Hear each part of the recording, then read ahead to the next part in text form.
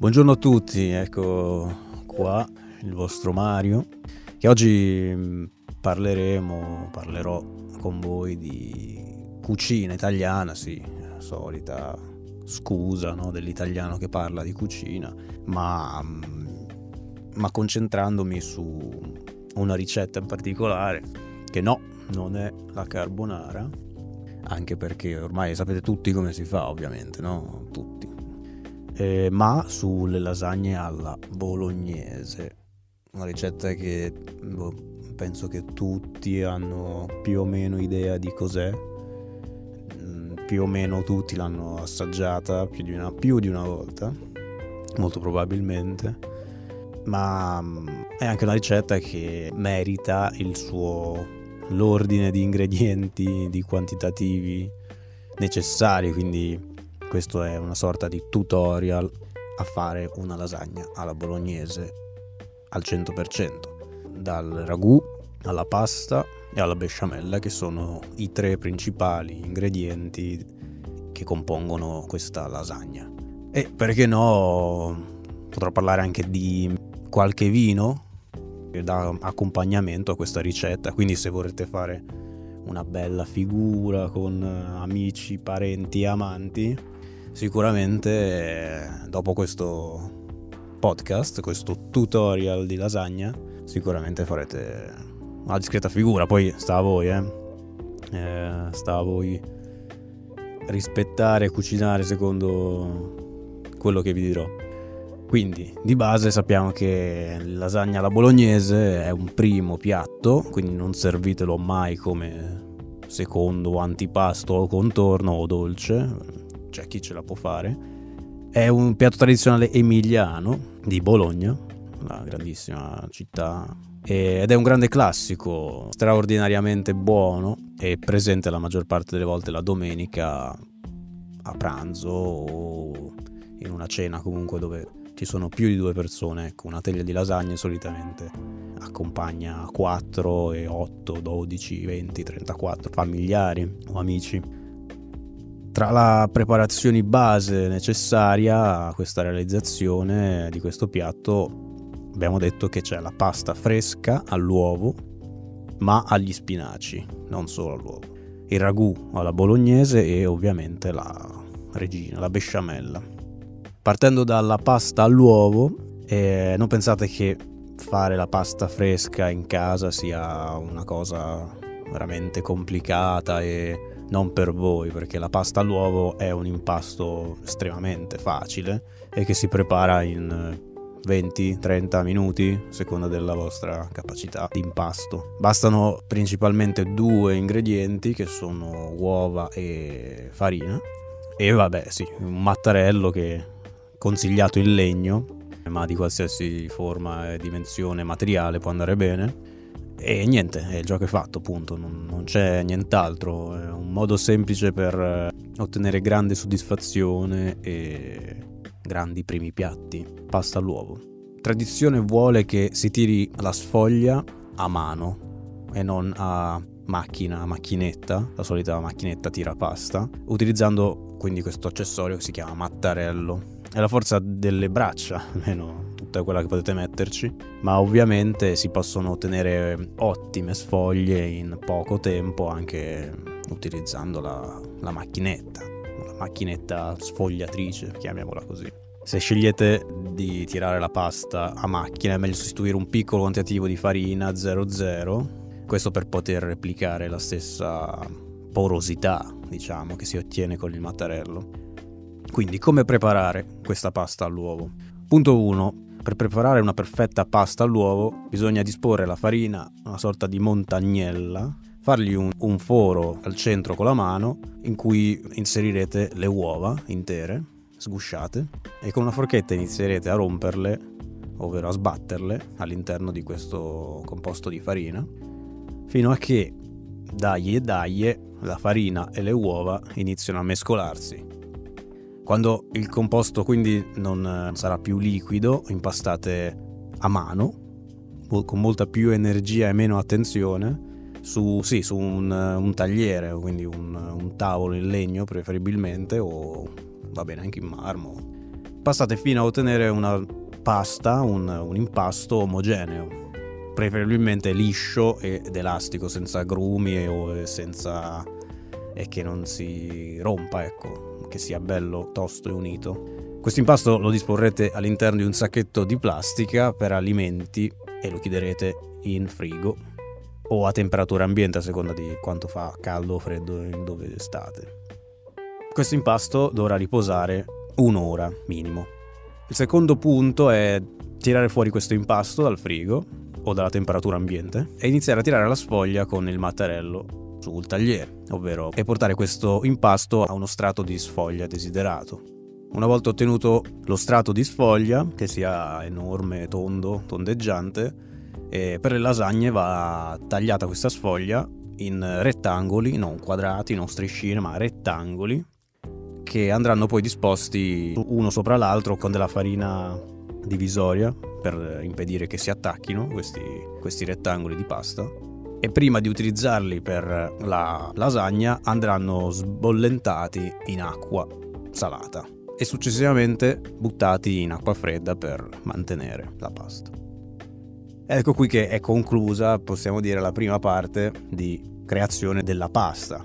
Quindi il punto 1 è fatto. Come è venuto? Ora passiamo alla besciamella, che è una salsa, sì, per me meravigliosa. Vabbè, viene anche definita come la salsa madre di altre salse, perché da questa variante si sono create tantissime altre salse. E come si ottiene questa besciamella? Gli ingredienti principali sono 50 grammi di burro, 50 di farina, mezzo litro di latte, noce moscata per i più, sale e pepe, sempre ad occhio. Questa salsa meravigliosa si ottiene con un procedimento anche abbastanza semplice. Questi sono gli ingredienti per 4 porzioni e la cottura sarà all'incirca di 20 minuti. Il procedimento è il seguente: in un pentolino lasciate fondere il burro a fuoco moderato, unite la farina mescolando dolcemente con la frusta e non picchiandoci, e in seguito versare il latte freddo di frigo, tutto in una volta, continuando a mescolare dolcemente finché il composto inizia a bollire, a fare le bollicine sulla superficie. In seguito pizzico di sale, pizzico di pepe, si abbassa il fuoco, si lascia cuocere per, come abbiamo detto, circa una ventina di minuti con il coperchio e mescolando ogni tanto, giusto per evitare che si attacchi sul fondo. La besciamella principalmente non deve sapere di farina, perché quello non è il suo sapore, ma deve essere una crema con il gusto tipico di besciamella. Non deve, se sa di farina avete messo troppa farina. Una volta conclusi questi 20 minuti la togliete dal fuoco, si sistema sempre sale, pepe, quello che vi piace, noce moscata, chi vuole una foglia d'alloro. E se vi ritrovate la besciamella troppo soda, troppo solida, si può in questo momento aggiungere un po' di latte e farla tornare più morbida, più liquida. Se invece è troppo liquida, che tanto capita sempre, tipo, la rimettete sul fuoco e aggiungete una noce di burro, un po' così, un po' di farina. Comunque il solito a occhio funziona sempre meglio di qualsiasi consiglio. Ecco qui che anche la besciamella è finita. Abbiamo 2 dei 3 punti fondamentali per creare questa lasagna sono andati. Non ci rimane che parlare del ragù alla bolognese, che va nella lasagna alla bolognese. Di sicuro tutti l'avete sentito parlare, chi in Italia, all'estero avete sicuramente visto delle pizze alla bolognese. Cancellate dalla vostra mente tutto ciò, perché il ragù alla bolognese è il condimento per eccellenza delle tagliatelle e delle lasagne alla bolognese. Qui ora parliamo della ricetta tradizionale, non di nessuna variante particolare, dove in 30 minuti di preparazione, 2 ore e mezza circa o di più di cottura a fuoco lento, per 4 porzioni abbiamo questi ingredienti. Abbiamo cipolla, una mezza costa di sedano, facciamo anche una carota, un paio di carote, 150 grammi di pancetta, e mi fermo qui, non dico altro, 200 grammi di lombo di maiale macinato e 350 grammi di muscolo di manzo macinato, mezzo bicchiere di vino bianco secco, un bicchiere di latte, 400 grammi di passata di pomodoro, quella buona, 2 cucchiai di concentrato di pomodoro, o comunque anche lì ad occhio, olio extravergine di oliva, noce di burro, sale grosso, pepe e via. Per ragù alla bolognese si intende un sugo, per chi non ne sa nulla, a base di carne, cotto molto lentamente a fuoco basso e basta, punto. La preparazione di questo sugo è facile, richiede solo tempo, cura e occhio. Naturalmente sì, ingredienti di qualità di base. Quindi come si prepara questo fatidico ragù alla bolognese? Punto 1. Si inizia a preparare il ragù alla bolognese dal soffritto, tritando finemente a coltello o a mixer come volete il sedano, la carota e la cipolla. Fine significa fine, non significa tocchi grossi un dito. Tagliato una volta finemente questi 3 ingredienti, dopo tritato il soffritto si scalda l'olio e il burro in una casseruola dal fondo pesante, si aggiungono le verdure e si attende di farle appassire lentamente a fiamma bassa, mai fuoco alto. Piano piano questo soffritto deve dare sapore sia all'olio che mescolarsi tra di loro.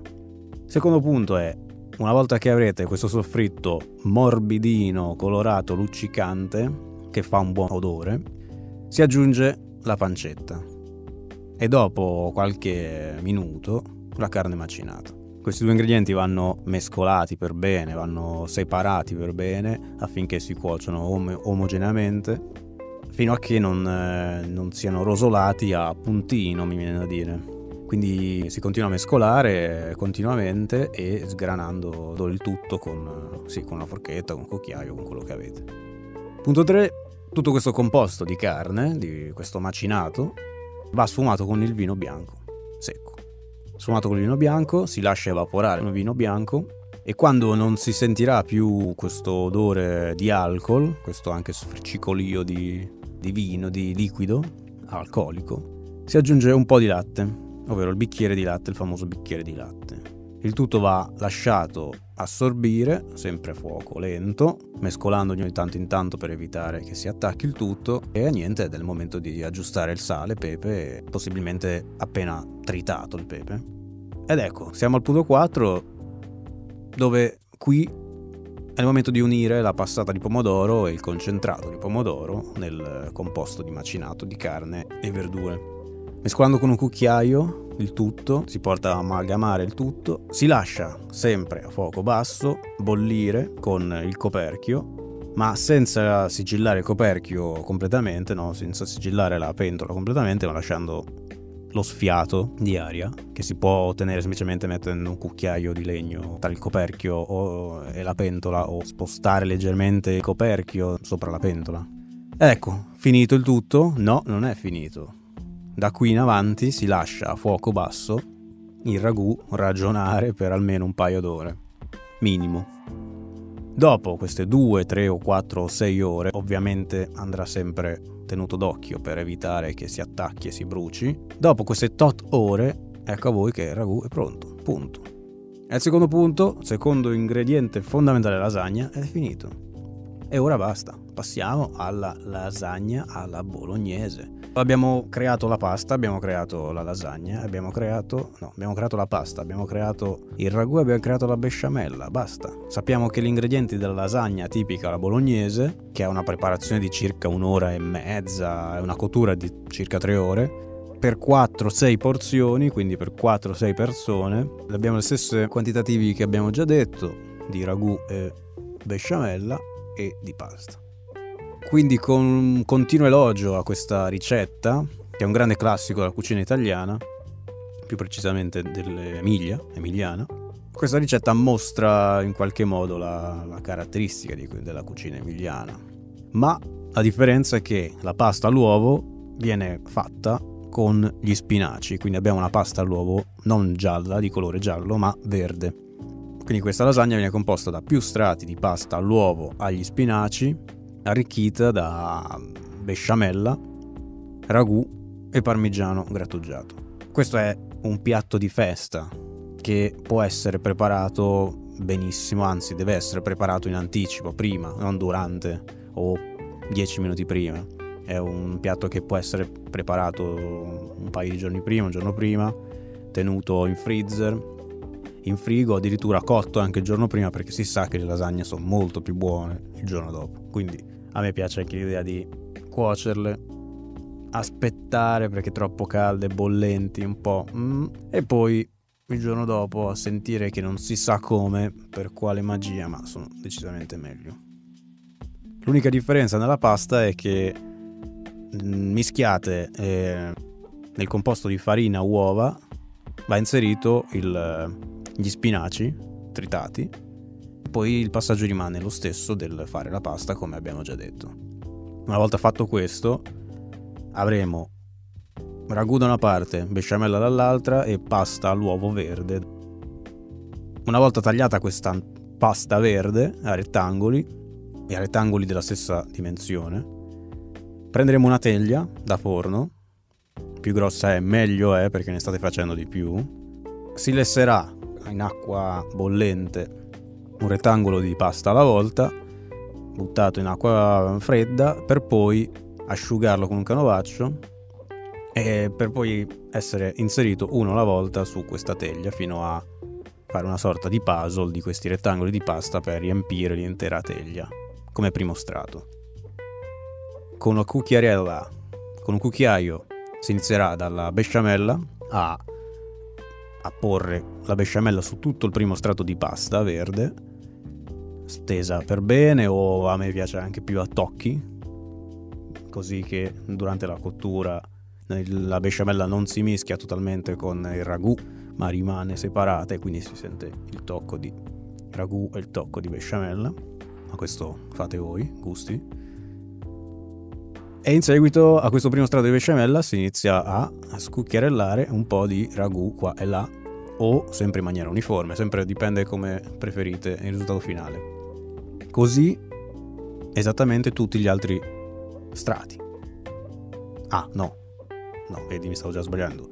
Prima di rimettere l'altro strato si dà una spolverata di parmigiano, spolverata, o più ce n'è meglio è, e il primo strato è finito. Quindi se avete capito, ripeto: strato di pasta verde, besciamella, ragù, parmigiano, ed ecco fatto. Continuate così finché non riempite totalmente fino all'orlo la teglia. No, fino all'orlo no, perché se la mettete poi in forno, crescendo un po' vi esce tutto. No, non esagerate, al massimo se volete esagerate fate più teglie, ma non fatela fino all'orlo, altrimenti vi finisce per terra ed è veramente un peccato. E sì, una lasagna con meno di 5-6 strati non è una lasagna, quindi regolatevi voi, ecco, la teglia capite che devono starsi almeno 5-6 strati. Se ci sono 3 e me la chiamate lasagna siete dei truffatori, ok? L'ultimo strato, che è quello più bello, meno utile ma il più bello, si termina coprendo il tutto con questo rettangolo di pasta che arrostirà, per poi, ecco, l'ultimo strato deve essere lo strato dove c'è più parmigiano, perché il parmigiano creerà la crosticina sopra. Fatto questo, preriscaldare il forno a 180 gradi, ventilato, sì. E prima di infornare si consiglia già di porzionare, ovvero già di tagliare la fetta di lasagna in modo tale da averla già pronta una volta cotta e più facile all'impiattamento. In forno a 180 gradi devono cuocere 45 minuti circa, comunque sempre a voi l'occhio prima della regola, o comunque fino a quando si saranno ben gonfiate, saranno belle profumate, ecco, quando il forno vi parlerà col profumo. Ovviamente sorvegliatele spesso, fino a che, anzi state lì davanti proprio al forno a guardarla, a dire Madonna mia cosa sta succedendo, e fatevi crescere la fame mentre guardate le lasagne cuocere. E se dovessero essere troppo scure e quindi fossero andate fuori dai tempi di cottura, quindi troppo cotte, coprite la teglia con un foglio di carta di alluminio, carta stagnola, eliminate lo strato di pasta, quello bruciacchiato, e lasciate cuocere qualche minuto così. Questo anche per chi non gli verrà al primo colpo, possiamo dire.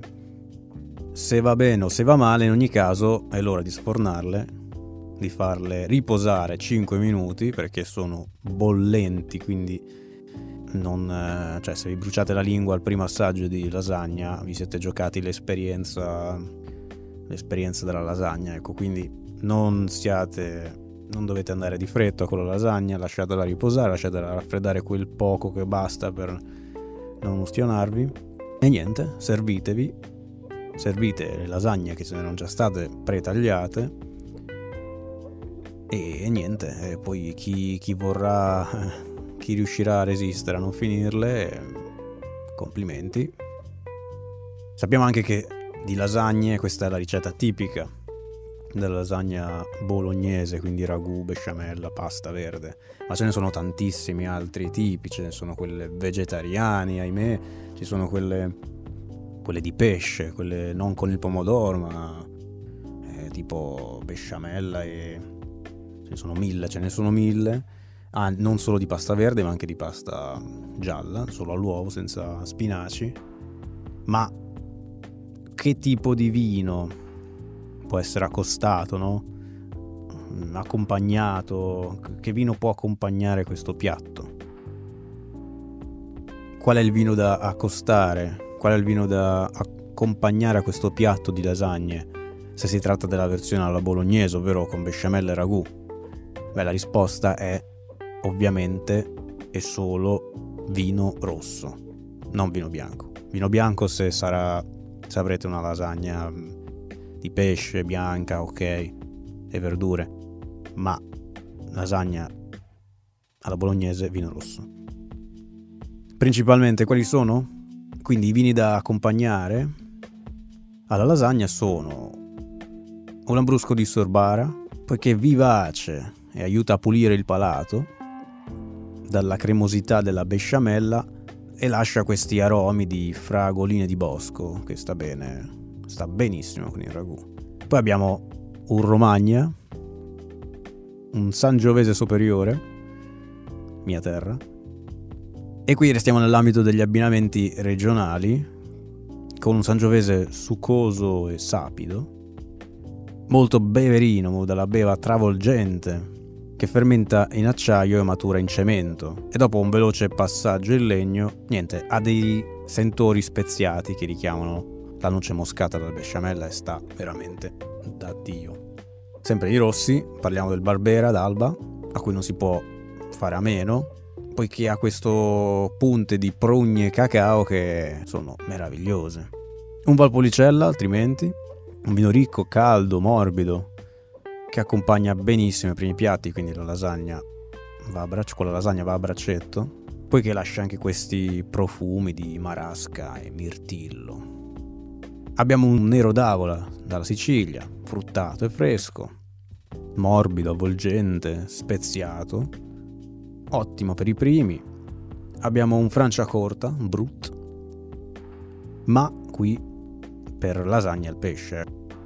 Ecco a voi ragazzi, spero di avervi fatto venire fame, perché a me è venuta. Questo programma è stato sicuramente una sorta di tutorial per i più interessati a voler organizzare la prossima domenica o la prossima festa tra amici e parenti e sorprenderli con queste capacità di intendere cos'è una lasagna alla bolognese. E ovviamente se non l'avete mai assaggiata, iniziate sia a mangiarla che a farla, e poi è una ricetta che è estremamente semplice.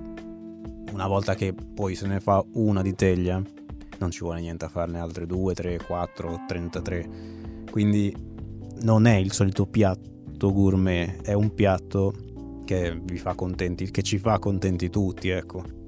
È uno di quei piatti che lo fai e non vorresti mai che finisse, per questo ne fai di più, ma quando ne fai comunque di più dici avrei dovuto farlo ancora di più, avrei dovuto mettere 4 di teglie. Non scontenta mai nessuno, e anche se rimane il giorno dopo è ancora più buono, se rimane 2 giorni dopo alla fine riscaldato fa sempre la sua gran figura, e basta. Nel mio particolare caso non smetterei mai di mangiarlo, ma proprio mai, a qualsiasi ora del giorno, quasi al pari della pizza. E qui quindi con questo commento finale personale finisce questo programma e vi auguro tante lasagne a tutti e buona giornata da Mario.